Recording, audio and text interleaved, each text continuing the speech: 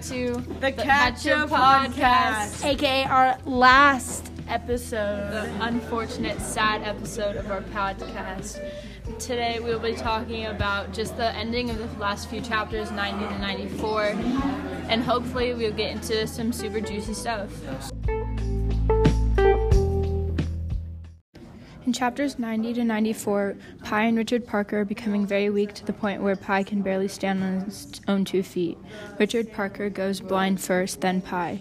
Suddenly, Pi hears a voice and thinks it's Richard Parker talking to him. Pi engages in a long conversation, then realizing that he has a French accent and meets a new islander. Pi invites the man over on the boat so they can enjoy each other's company, but little does Pi know that his new friend was to kill and eat versus becoming his friend. Richard Parker instantly responds, killing the man. Pi then climbs on the castaway's boat and explores where he finds food and water that Pi is happy to have.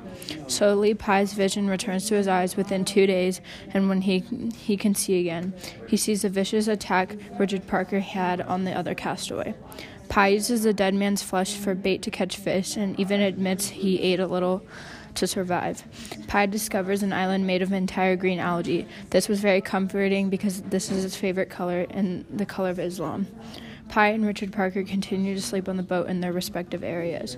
Richard Parker heads straight for Pi one night on the boat, and Pi blows his whistle 3 times to show him who's boss. Pi then explores the island, seeing all kinds of ponds and discovering tons of meerkats. Richard Parker also takes advantage of meerkats on the island, killing and eating many of them. Due to Richard Parker being on the island all throughout the day, Pi takes the time to clean the lifeboat through and allows regaining of strength. With Richard Parker regaining much of his strength, Pi decides to restrain him and has Richard Parker jumping through hoops. One night, Pi sees dead fish and a shark in the pond. He's confused.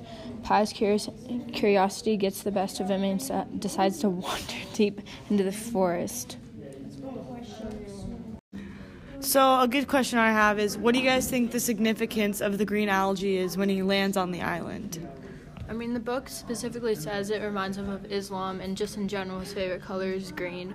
But honestly, it would bring him like a homesick because it brings him happiness, but then again, like you could be sad and like want to do something about it more than be like happy. I don't know how that would feel. I would feel more like homesick and like sad about it rather than like happy.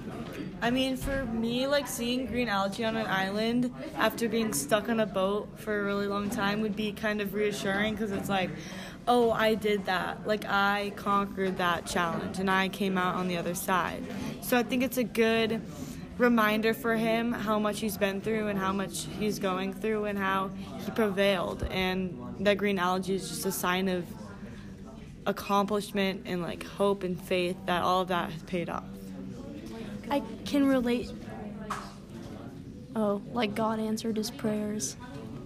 I can relate to that with Ashley because I feel like what she was saying, how like it was reassuring to find the algae. Like when you like something, I feel like when you also see something that's part of that, Brings you back to your happy place almost. yeah, like brings you back home and just like good memories. Even though he was like stuck on a boat for 7 months, like he just felt reassured that he found his happy place and that he will be okay.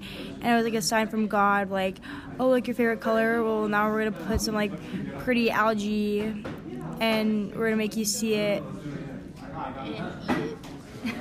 Yeah, he can eat the algae, and it's like not like he has to eat like turtle's blood anymore. Like he's on an island, he's on solid ground, you know, he's not getting motion sick from the sea anymore, you know. Yeah.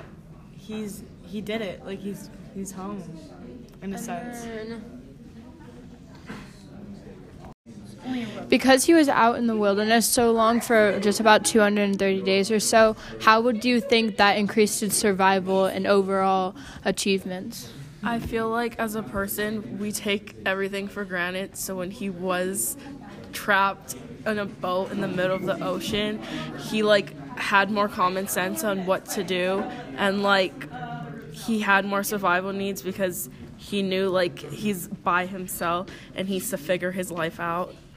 And and him being on the boat for 200, almost 230 days, is he grew as a person. His survival skills greatly increased. I mean, he goes from getting on the boat and looking for food on the boat to going to catch a shark with his bare hands and find out ways, and he becomes such a smarter person through this challenge that he was faced with. And he grew up his dad teaching him survival skills, and honestly, if my dad or anyone in my family was trying to teach me survival skills, I would be like, okay, well, I'm not going to ever use this, but that was his opportunity to take in what he already learned and learn even more from that. And yeah, I think that's just pretty insane that you would never think you'd be able to take in that information, and then all of a sudden you get stranded on an island and you know how to handle it.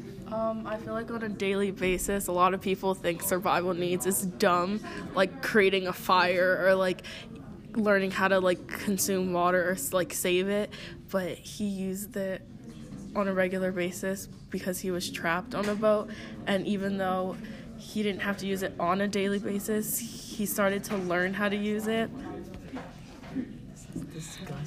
So I feel it's not really a survival skill, but I feel him being on the boat for 7 months really helped out with his religion, and his faith grew back at the end, and it everyone loses their faith when they believe in something because they're going through a hard time, and I feel that's what he needed to figure out what he wanted to do with the 3 religions he liked.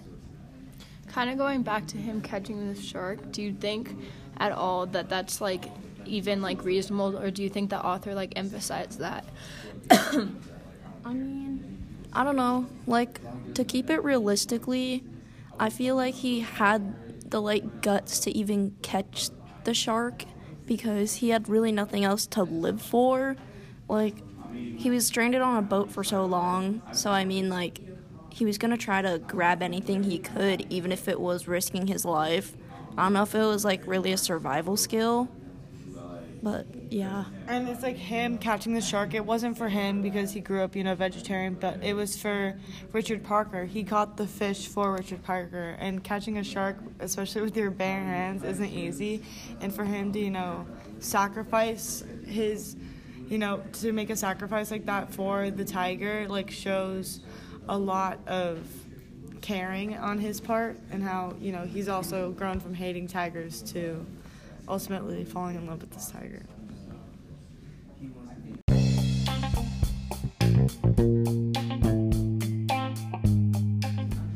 Thank you guys so much for listening to our podcast. Really means a lot.